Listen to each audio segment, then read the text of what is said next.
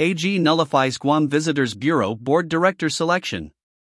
At the meeting, GVB's legal counsel, Joseph McDonald, informed the board that 11 of GVB's 12 directors were necessary to select the 12th director because GVB's Enabling Act expressly provided for that procedure. On March 11, 2023, President Gutierrez requested the Attorney General to issue an opinion regarding the selection of GVB's 12th director. On March 23, 2023, the board held its regular meeting to select the 12th director. Once again, legal counsel advised the board that 11 directors were required to select the 12th director. Notwithstanding legal counsel's advice, Board Chairman George Chiu insisted to proceed with selecting the 12th director based on a vote of 9 directors. Director Jeff Jones agreed with Chairman Chiu and suggested to proceed with the selection pending the advice of the Attorney General.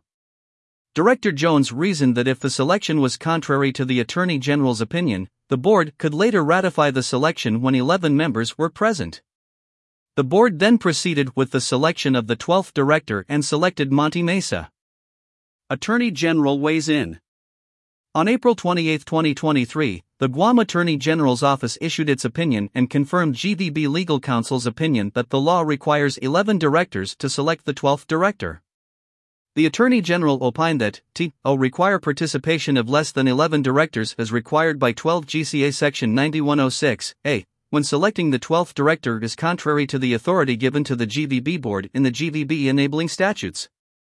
The Attorney General further opined that New York acts by an agency falling outside the scope of the express authority conferred to that agency by its enabling statute are to be deemed unauthorized.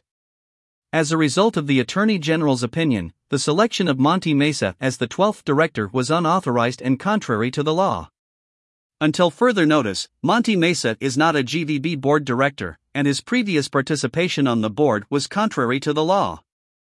More news about Guam.